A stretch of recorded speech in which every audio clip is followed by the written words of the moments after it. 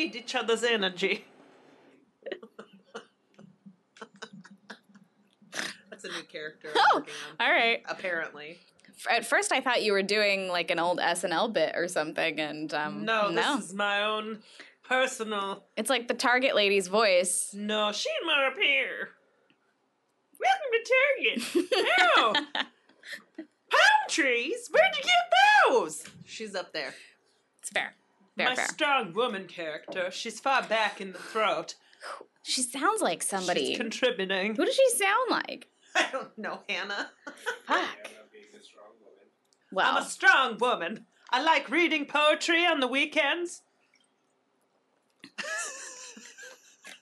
read me some poetry, bitch. Not on command. I'm very independent. You're too strong for that? I'm too strong to take requests or do other things for other people. I do everything for myself. Oh. Because I'm a strong, independent woman. Are you a good witch or a bad bitch? Bad bitch, bad bitch. I've been a rebel all my life. We will not remain hidden figures. We have names. Oh, if it's naughty to rouge your lips, shake your shoulders, shake your hips, and let a lady confess I wanna be bad. I didn't kid you, did I? Well, now you know. Should we do this? Should we do this Should we podcast? do a podcast? Should we do a podcast? It's time to start a podcast. Sorry. Let's start this podcast. Shit. Hi. Wait. Let's start again. No. Hello. You sound so harried. Hello. I don't know what's going on. Hello. Hello. Hello. I've got. Hi. Bye. My goodness. All right. Hi. Take two. Hi. All business. My name's Deanna. My name is Hannah. In the name game, we sound the same. Do we? Yes. I mean, Hannah, Fana, Fofana, whatever. Banana, me, my, mo, mana, Hannah. It's the same Deanna. Deanna, Fana, Fofana. That's the most roundabout but also adorable way to explain that. You know, all that we have the same last sounds. I hear ya. Hello, welcome to another edition, installment, version, incarnation of your favorite new feminist podcast. Called Good Witches, Bad Bitches. There you go. I didn't know if you were going to make me say I the whole didn't either, thing, frankly. I or- was just deciding in the moment. I like it. Keeps me on my toes. We're improving. We're riffing off of each other quite unsuccessfully. Yeah. Yeah. This is a podcast that we do, that we talk about history sometimes. A lot of the time we talk about history. But sometimes we talk about contemporary events. And mostly about ladies. And the things they have done. Good, bad, otherwise, here, now, there, then. I can't wait for October because I plan on doing some weird shit. Witchy woman. Yeah. Yeah. Ooh-wee. Exactly. Thank you for that intro. It was real good. You're welcome. It was beautiful. I just did that for my mom. Oh, This- I bet she appreciated that. She loves sounds that come out of the mouth. That all sounds come out of the mouth. Yeah. Or the nose sometimes if you go, That's true. Some come other exiting my places. nose. Bone conduction. I'm in a weird mood. Welcome. Yeah. I'm enjoying just sort of observing it. I'm not taking notes, but I probably should be. I was very, very sleepy in the moments leading up to us starting to record, and I think this is a delirious response to try and push through while I'm tired. I like it. Yeah. Well, can I read you an email before Yes. Oh, you jump fuck into yeah. your Please lady? read me an email. And give you your mind a break Was this for a at a second? GWBB podcast at gmail.com email? Yes, ma'am. Fuck. And it was in response to last week's episode when I talked about Wilhelmina Fleming, and you and I found out as we were recording that Harvard didn't admit female students until 1977. Apparently, it is more complicated than even that. And so one of our listeners whose parents both went to Harvard sent us an email about some of that complicated stuff. So this is from Alyssa. Thank you, Alyssa. And she wrote, hey, friends, just wanted to chime in on the Ivy League school convo from last week's episode because I have some more info that I think you guys would find interesting. Hell yeah. Yeah. Female Harvard undergraduates didn't technically, quote, receive degrees from Harvard College, the undergraduate school, until 1999. What? So her parents, my parents, who both went there for undergrad and graduated in 89, have different schools listed on their diplomas.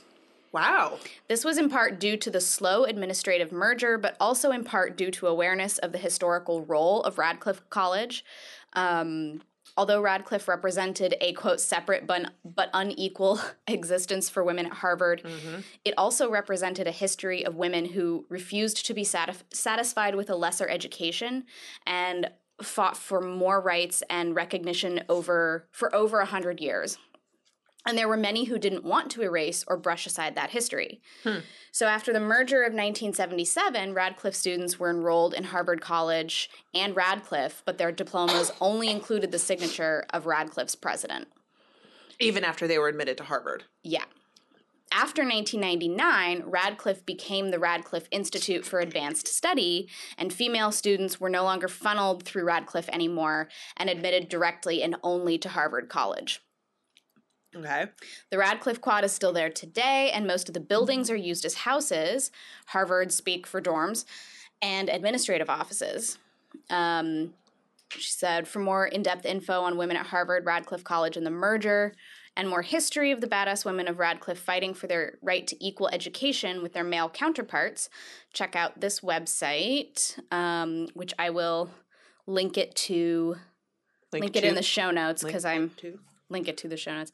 It's a page where the question has been posed, why do all female undergraduate Harvard students still receive degrees from Radcliffe College? And so the link just explains that more in depth. Wow. Yeah.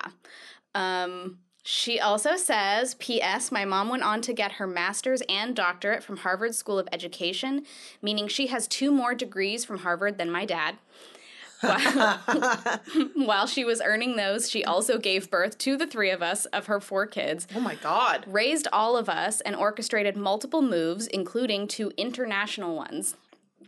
She is both the goodest witch, literally everyone meets her and loves her, and a bad bitch for being able to complete 2 advanced degrees while dealing with all her kids and husband's shenanigans. I am absolutely the luckiest to have her as a mom. Oh. It's really sweet. Thank you, Oh my Alyssa. God, I love that. And if anyone else has stories about their fucking good witch, bad bitch moms and grandmoms and everybody else, send them to us because I love reading about those things. Thanks, Alyssa. Thank you. But yeah, so that's the Harvard stuff. I think that's really interesting, and I'm gonna go look at that website. That website. Yeah, and get more info there too, because I just think that's. I can't believe they didn't get Harvard on their degrees until 1999. I know. We remember that year vividly. Yeah, I don't know. 1977 was like, oh my God. Yeah, that felt like a rug got pulled out from underneath me. Yeah. Or the record scratch, like Yeah. what the fuck? Really? Yeah, so like 99 is even worse. Yeah. But 99, I think, that's the time my mom was going to college. Mm-hmm. Well, like Alyssa said, her parents both got degrees in 1989. Yeah. So it was like, yeah.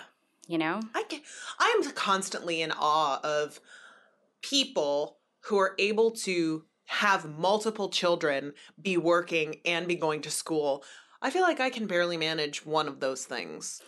And and they're not children because I have no experience with being a parent. So it is really incredible some of the things that women do, especially like women who are moms who are also building careers, and it's just sort of expected of them to just be able to do all of this stuff. I mean, you could go back to Thanks for Typing, and there are all these wives who are typing out their husband's manuscripts while also doing all the housework and raising their kids. And the husband is literally just sitting there thinking up his book all day. You know, if he's a writer, then that's like what he's doing. And she's helping him with his stuff and also taking care of all the other things. Of just life management that women have had to do. Like, there's this woman she's a family friend of ours. She went to high school with us, but she's a couple years ahead. I don't know if I'll tell you her name later, but she's 2 years older than we are. She has 4 kids. Oh my God. Yeah. And she had her first kid when she was 19, which is like incredibly young, but she has since, in the meantime, managed to get a master's degree in education, and she's a teacher. Like, I had no idea when she, got pregnant at 19. I was like, oh, well, because I was judgmental in 17. I was like, well, there goes her life. Yeah. And that's not at all what happened, because women are more resilient than even 17-year-old me wanted to give us credit for. Right. Which is insane. And I just I'm so proud of her. And I'm in awe of that, because I have a master's degree, but I did all of that without children or a life partner. Right. To not that that's you have to deal with it, but it's an intense relationship that you devote a lot of time and energy to. And yeah. I only had the energy and the headspace to devote time to myself while I was going to school. Yeah. So it's amazing to me that someone else could have a husband and 4 young children. Yeah. Just. And probably a house that they're also trying to take care of, because that's still the expectation. Mm-hmm. No, I think that for a while now she's been the main breadwinner. Wow. Which is the additional thing. But, then dad gets to stay at home and help with the kids. Yeah. But whew. Yeah, it's a lot. It's really amazing. So that's why we want to hear more stories about people who have fuck yeah. Succeeded in life that way. Us. Thank you. Or whatever. Yeah. Please do. Yeah. Would you have a lady to tell me about? I do. Tell me. All right. So this week, it's not necessarily the most upper or fun one. That's all right. But she's still really fucking awesome. And I want to tell you today about Neerja Bhanot. Whoa. Don't know. I had no idea either, and she's relatively recent, so we're going to talk today about her. So, my sources this week are mostly Wikipedia, India Today, and panam.org. Cool. So, Neerja Bhanot was the youngest recipient and first woman to receive India's Ashok Chakra Award, which is awarded for most conspicuous bravery or some act of daring or preeminent act of valor or self-sacrifice. Ooh. It is India's highest peacetime military decoration or award for courageous action away from the battlefield. Uh-oh, now I'm very curious. Yes. First woman, youngest. Still the youngest to this day. The youngest recipient of this award. Okay. She has also received several other accolades from the government of Pakistan and the United States. Wow. Mm-hmm. So she... Okay, I'm just going to let you tell your story. Yeah. But that's cool. Yeah. Yeah. She's actually a pretty famous, prominent figure in India, but I don't think she is necessarily... I mean, the thing is, the U.S. gave her a bunch of awards, too, so it's kind of amazing to me that she's not more well-known over here. Anyway. Yeah. Anyway. Blah, blah, blah, blah. She was born September 7th, 1963, in Chandigarh, India, and brought up in Mumbai in a Punjabi Brahmin family, which, from what I could gather... Punjabi, I think, has to do with where you're from. I'm not going to claim to know for certain, but it also meant that she was raised Hindu. Yeah. She was the daughter of Harish Bhanot, a Mumbai-based journalist, and Rama Bhanot, along with 2 brothers, Akhil and Anish. Her father remembered in an article that he wrote about how she was a miracle baby. Quote, Neerja was a fruit of our long prayers for a daughter. In September 1962 at Chandigarh, where I was posted at the time, the maternity ward matron rang up to inform me that we had been blessed with a baby girl. I was very happy to hear this, and I gave her a double thanks, and she thought I had heard her wrong, so she repeated, "It's a daughter." Oh. End God. quote. Isn't that crazy? Like they'd been wanting a girl, but like the prevailing philosophy in the 60s, especially in India, Yeah. is like you don't want a daughter. Right. Yeah, that's just not something you want to deal with. Yeah. God. But he was really happy because they'd been praying for a daughter and they finally got one. She received her early schooling at Sacred Heart Senior Secondary School in Chandigarh. When the family moved to what was then Bombay, now Mumbai, she continued her studies at Bombay Scottish School, interesting, and then graduated from St. Xavier's College in Mumbai. She was always a no-nonsense kind of young woman. Quote, if she had not done anything wrong, she would never cower when teachers got angry. She would speak her mind and tell them the truth, said one of her classmates. Good for her. Right? Which is, again, I think in that time period, not something that was always a quality desired in young women. Right. She was around 18 years old when she was approached by a photographer outside of her college for a modeling assignment. Once her first ad was printed, Pavil, a popular retail store, offered Nirja a contract for another modeling job. And from then on, she became a known face in several ad campaigns. With her graceful 5'9" height and her confident smile, Nirja went on to feature in ads for Banaka, Vaporex, Charmis Cold Cream, Crackjack Biscuits, Amul Chocolate, Benzer, Chirag Din, etc. She even appeared on the covers of magazines like Manorama. Wow. As her modeling career was taking off, her family arranged a marriage match for her through an ad with a man based in Sharjah in the United Arab Emirates. So she was 22 at the time, and she agreed to her father's decision without arguing and was married in March 1985 and then moved to be with her husband. Wow. Yeah. Okay. 2 months into the marriage, it turned very sour. Oh. After moving to the UAE with her husband, she was subjected to a lot of mental and physical abuse, all in the name of dowry. Weirdly. Well, I don't get it. Why? I'll explain. Okay. She was deprived of both money and food in a foreign country, and she lost nearly 15 pounds in her 2 months of marriage. Food? Yeah, and money. Like, she wasn't given any financial freedom to go do things. And if you'll remember, she was already a model, so she was pretty thin, like a model in the 80s. Yeah. So losing 15 pounds is not great. She had to borrow money from her husband to even make phone calls. So insane. The reason for all of this, so before the match was made, it was communicated clearly between the two parties that the marriage would be one that did not have a dowry, which I guess wasn't particularly common at the time. That's why people didn't want to have daughters. Yes. But when she reached her new home with her husband, she was told by him that, quote, even a very poor man gives something to his daughter in marriage. So I guess he was just pissed because he was like, I know we said there was no dowry, but I assumed there would be one I assumed that anyway. you guys were going to give me something anyway, because that's the prevailing thought that you should. Fuck? So this means that you're, deserving of being treated like shit. Clearly. Great. Great. Oh yeah, it's really fun. The marriage, thankfully, came to an end. Okay. Nirja went down to Mumbai to do another modeling job. And when she left, she was followed by an aggressive and very ugly letter from her husband. Excuse me. The letter listed terms for her return. So it's like, unless you do X, Y, Z, don't come back. Yeah. The terms, according to her father, were terms that no person with any self-respect could accept.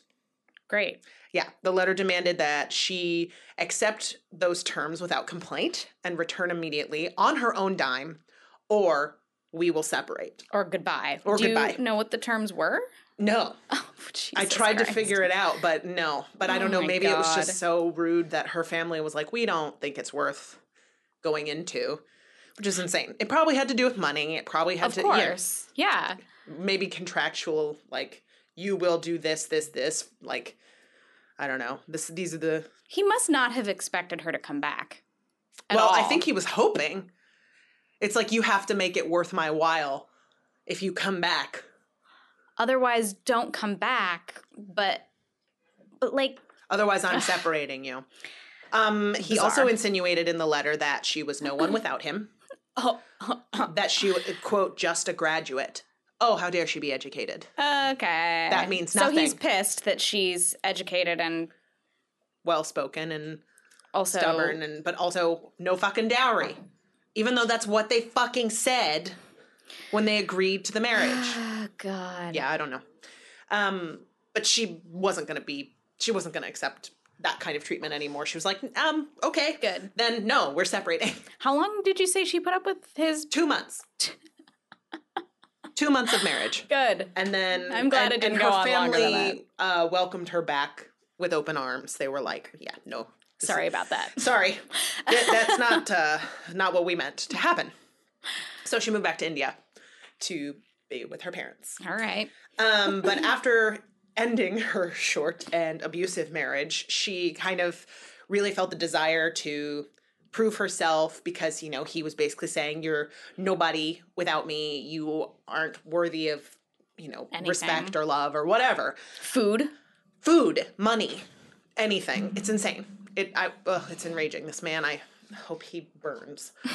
I feel sorry for whoever ended up being his wife after her. Oh, God, yeah. Because he probably did And just maybe turn he learned around. his lesson where it's like, oh, no, I definitely need a dowry and it has to be a good one.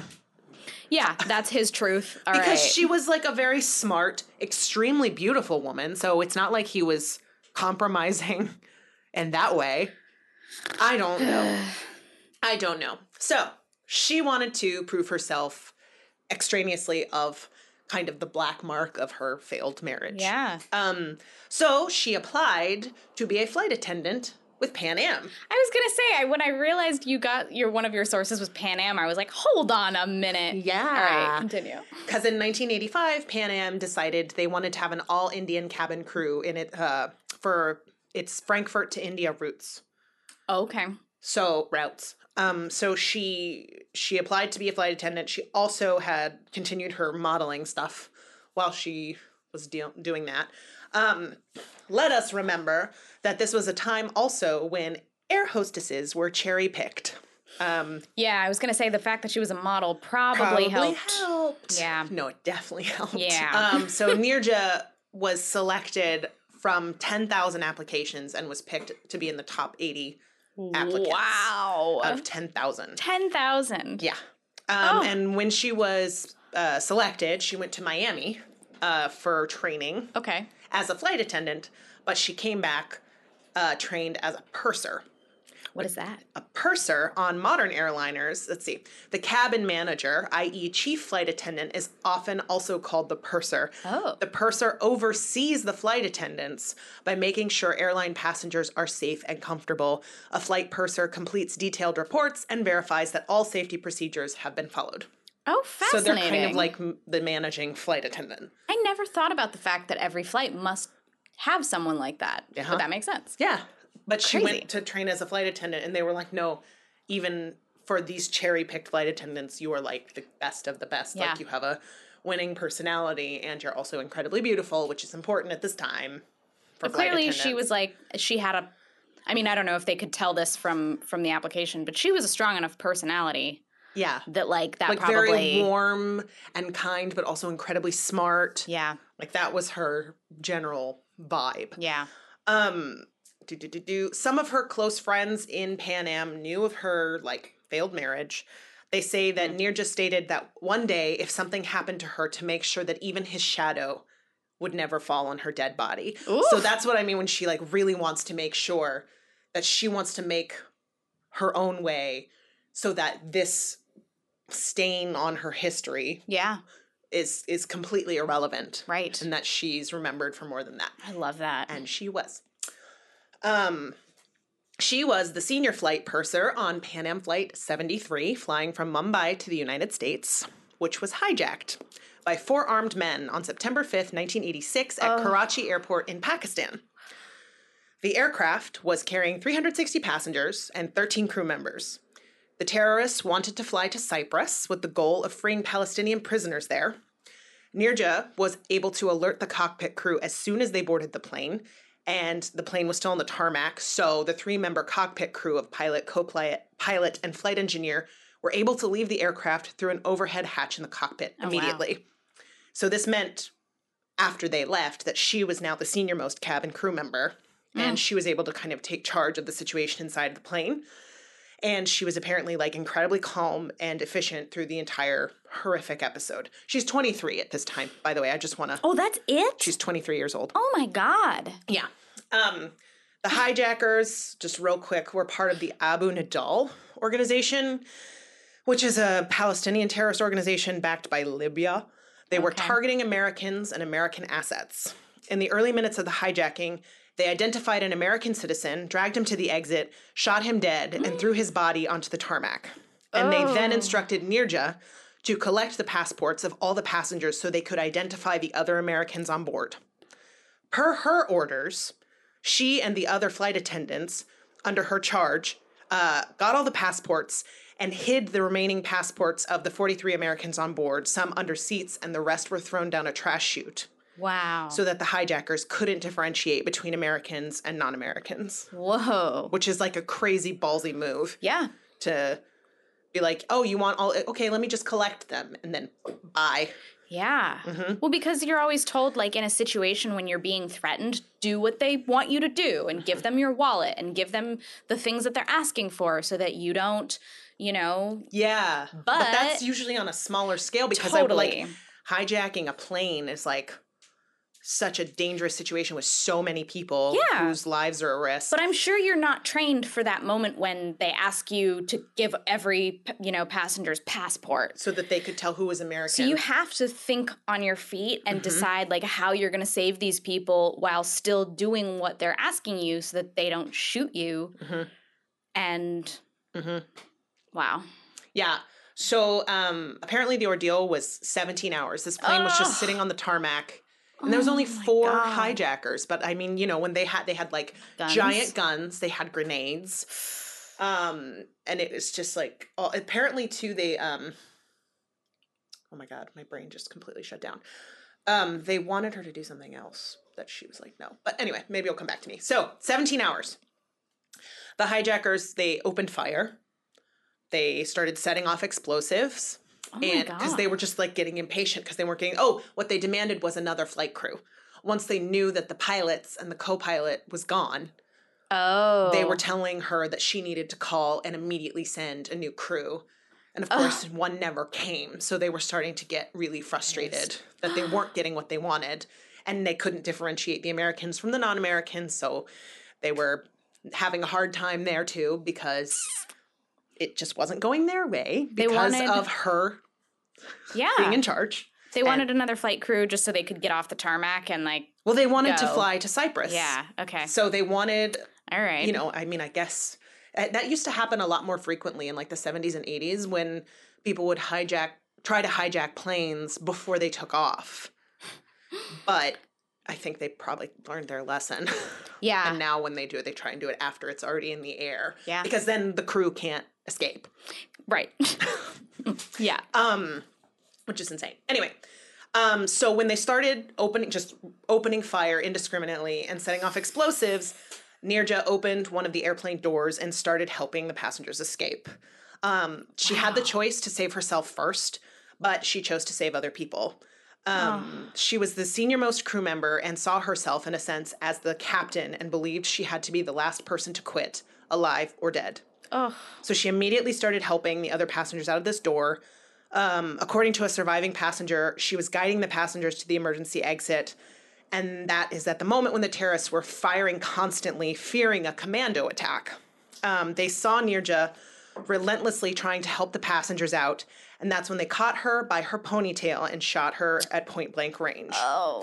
She was shot while shielding 3 American children from a hail of gunfire from the terrorists. Her dead body had bullet wounds in the abdomen, in the shoulder near her neck, and in her arm. She was just 2 days shy of her 24th birthday.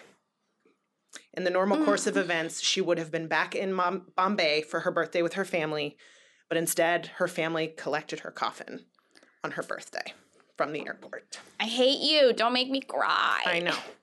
It's 23 years old. Like, out of a total of 44 American passengers, only 2 were killed during the hijacking. Jeez. A child on board, who was then 7 years old, is now a captain for a major airline. He has stated that Nirja has always been his inspiration and that he owes every day of his life to her. And she was recognized internationally as the heroine of the hijack. In addition to saving the lives of many hostages, she also ensured that the plane would not take off. She posthumously received multiple awards for her courage from the U.S. government and the Tamga-e Pakistan Award from Pakistan, which is an award given for showing great human kindness. All of the hijackers were arrested by Pakistani authorities and sent to prison. In 2001, one of the hijackers who shot at passengers was released under a deal by Pakistan and then was captured by the FBI in Bangkok because the U.S. was like, how? You can't release these people. An Associated Press report from 2009 states the 4 men were released after completing their jail terms and deported to the Palestinian territories against the wishes of the U.S. government. But there's ambiguity about their whereabouts. The FBI then announced a $5 million bounty for their capture. In 2010, Pakistani intelligence claims one of them was killed, but it was never confirmed. It's like insane. For her bravery, the government of India posthumously awarded her the Ashoka Chakra Award, which I talked about earlier. Yeah. So you now know why.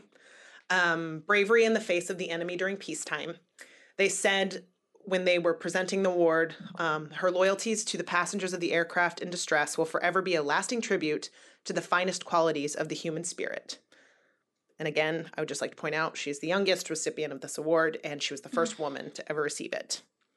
In 2004, the Indian Postal Service released a stamp commemorating her. After her death, her family set up the Nirja Bhanot Pan Am Trust with insurance money and an equal contribution from Pan Am.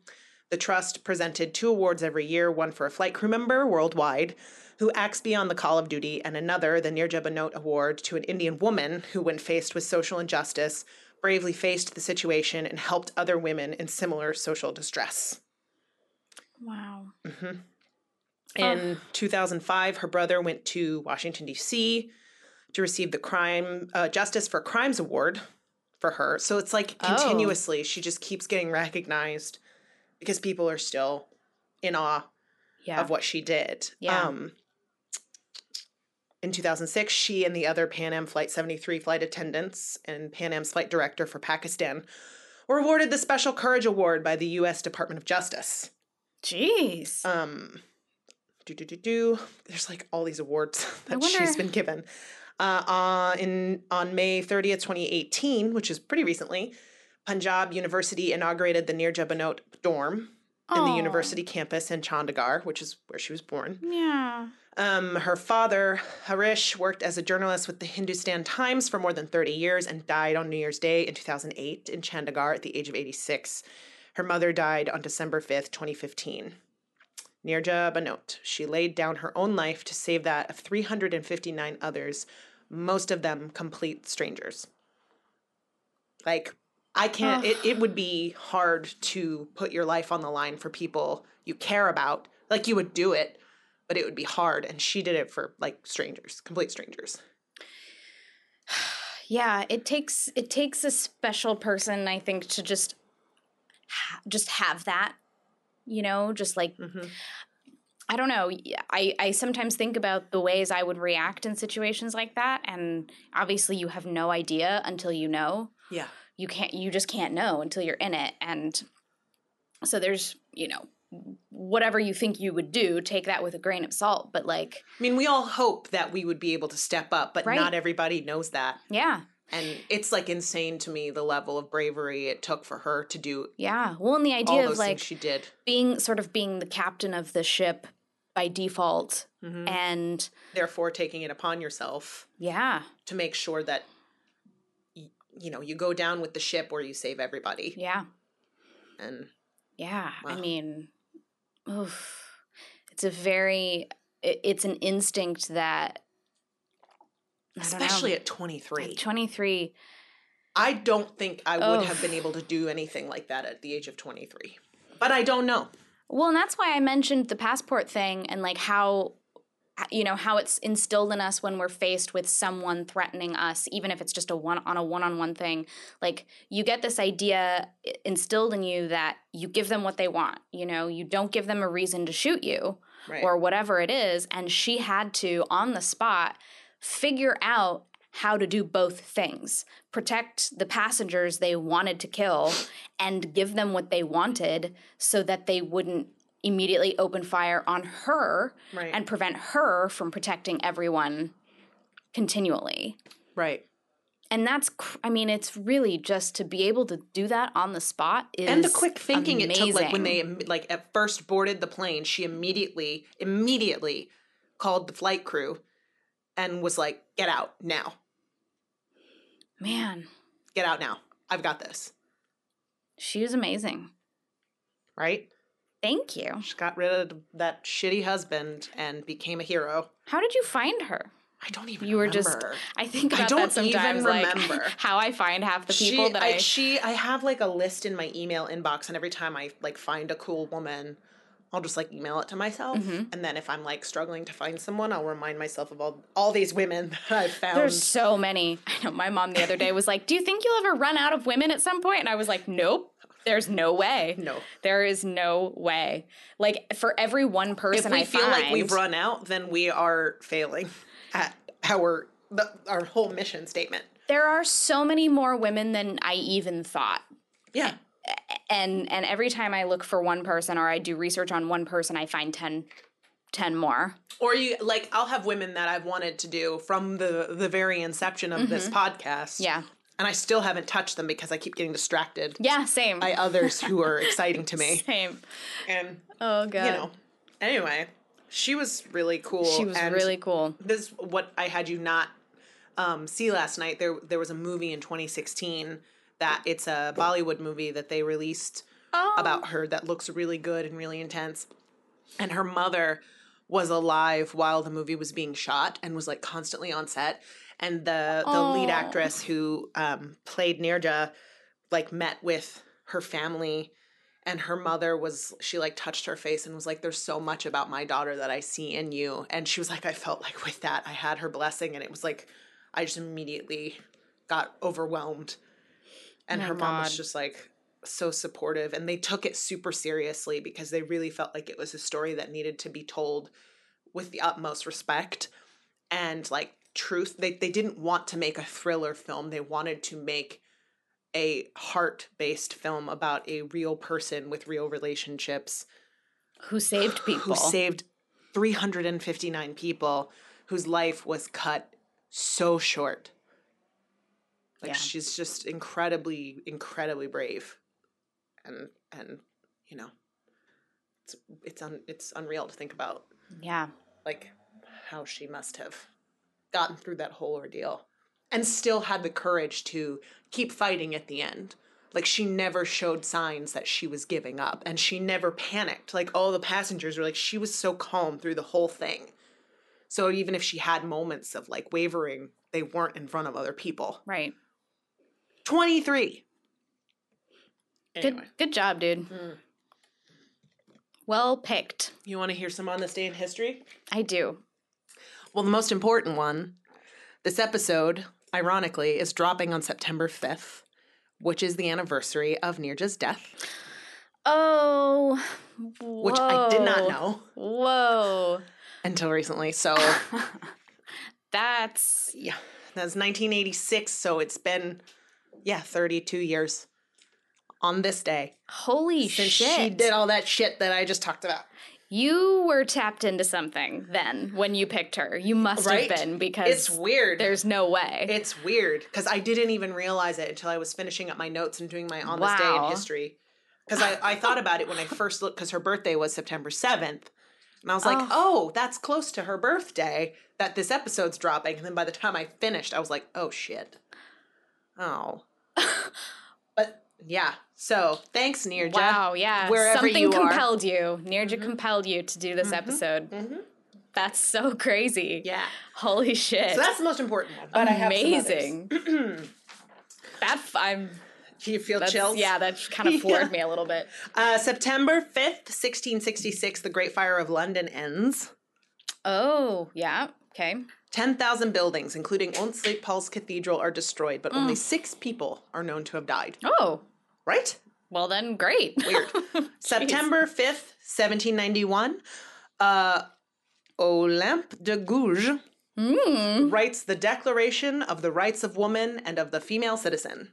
What's that? I don't know. Okay. Something we're definitely, I mean, we Thank have to you, Olymp. keep note of that name Yeah. because that sounds important. And this is probably a moment where a lot of our listeners are like, how the fuck do you not know what that is? I'm so sorry. I also didn't have time to look into it that much because it's not my main event. Yeah, it's kind of the point of On This Day. September 5th, 1793, the French National Convention initiates the Reign of Terror in the French Revolution. Oh, goody. That sounds Yikes, fun. Yikes. September 5th, 1882, the first U.S. Labor Day parade is held in New York City. Yay Labor Day, yay unions, and yay workers' rights. Wow. 1882? Yeah. Wow. Yep. All right. Also weirdly, 1972 was, on September 5th, was the Munich Massacre, which is when a Palestinian terrorist group called Black September attacks and takes hostage 11 Israeli athletes at the Munich Olympic Games. Jeez. 2 die in the attack and 9 are murdered the following day. Whoa. That was like a huge deal at the Olympics. God. But apparently September 5th is like early September is a time when terrorists are like, let's go. I feel really fired up. I don't know. It's gross. Jesus. God, yeah. 1977, Voyager program. NASA launches the Voyager 1 spacecraft, which I thought it's always appropriate to talk about science. I know. I love the science. And September 5th, 1638 is Louis XIV's birthday. Oh, happy birthday, Louis. September 5th, 1946 is Freddie Mercury's birthday. Oh, I love Freddie. him so much. So much. Deaths. 1548, Catherine Parr, 6th and last queen of Henry VIII of England. R.I.P. But she was the last one, so she outlived him, which is, Oh, yeah. good on her. Yeah. Go Catherine. It's amazing he lived as long as he did. Obviously, 1986, Neerja. 1997, Mother Teresa died on September 5th. Oh. R.I.P. Oh, wow. Mother Teresa. What year was that? 1997. Okay. Wow. She was born 1910. Oh, my God. She was old as hell. Mother Teresa. I know. Oh, my goodness. But anyway, that one was another kind of dark one. I do those sometimes. But We all do. God, was she, inspiring. Hannah, what are you excited about this week? Rom-coms. Rom-coms? You're excited about rom-coms. I'm Lay excited. it on me, biatch. I'm excited that they're, coming back. Ben argued with me the other day that they never left, but I think they had a dip, and now there are a bunch They on, had a dip in their reputation. Yeah, there were, I mean, it's not I like they think. stopped making them, but they weren't making, really high caliber ones. And the scripts were kind of weak or Yeah. whatever. And Yeah. the rom-com that's actually charming and quirky and more believable. Not believable even. It's just it's more feel good and less Yeah. cheesy okay, I mean I guess. Yeah, exactly. Is definitely making a comeback. Yes. So you and I watched To All the Boys I've Loved Before So cute. a couple of weeks ago, and So I cute. ended up watching it again with some friends because they hadn't seen it, and I liked it enough to watch it again. Totally making Alex watch it when he gets here. He's prepped. I've told him. Do it. Good. Yeah. Yeah. It's absolutely worth watching. It's really, I mean, it's based on a young adult novel. Take that, however you will. It's a teen rom-com, It's a teen which is rom-com. very specific in its tropes and Yeah. in its, but it has a breath of fresh air in it, I Yeah. think. And both of the leads are incredibly charming and so sweet. really likable. Yeah. Yeah. And so we watched that, and then Ben and I went and saw Crazy Rich Asians. Have you seen it yet? No. Not yet. You should go see it. It's very, like you were saying, feel good, I think is the correct word. Although I will say, for someone like me who is kind of at times a pretty extreme introvert, there was a lot about it that caused me some anxiety. I believe that. Because if you don't know the premise, I mean, I haven't read the books, so some of you may have read the books. In-law group. But yeah, it's about this woman who finds out her boyfriend has a lot more money than he has told her, and his family is a very wealthy family in Singapore. And so he's invited her to go home to Singapore with him so he can be the best man in his friend's wedding, and she's going to attend this wedding with him. And the reason I say it got stressful for me is just because she's this, girl from New York, and she grew up in an apartment with her single mother, and she ends up going to all of these crazy, lavish parties, and there's so much excess, and Kevin Kwan, the writer of the books, knows what he's talking about when it comes to the Crazy Rich Asians because he sort of embedded himself with a lot of different people while he was researching this novel. Yeah. So he knows that world. He understands it very innately. So a lot of this stuff is I've totally heard some true. banana stories. Yeah. No, one of my good friends, she has a friend from college who's from Korea and is insanely rich. And so when she got married, she flew all of her US friends out, put them up in this massive penthouse sort of place. Mm-hmm. They had 2 weddings, one that was traditional Korean and one that was Western. And they were both extremely lavish. Mm-hmm. And they made a music video, a high production music video to Frozen's Love is an Open Door. Her parents hired a whole crew so that they could make this cutesy. And I was like, wait, what? A real crew? Professionals? Yes. And a makeup crew and lighting. And they spent a whole day shooting this cute. And I'm sorry, but just the flights alone, flying out all your American friends. First class, I think. Yeah, they do a lot of that in this movie. At one point, for the bachelorette party, a private island is rented out. I won't insert spoilers, but that's just an example of some of the very excessive, it's insane, crazy things. So in that aspect, it was a little anxiety-inducing for me. I would feel uncomfortable in a group of super rich people. Yes. I feel that way watching Succession. I'm I can't be around these kind of people. Yeah. I would feel so uncomfortable. I would just be... They are so comfortable in their money and their excess, and it is something that's so foreign to me that they're from a different planet. Oh, yeah.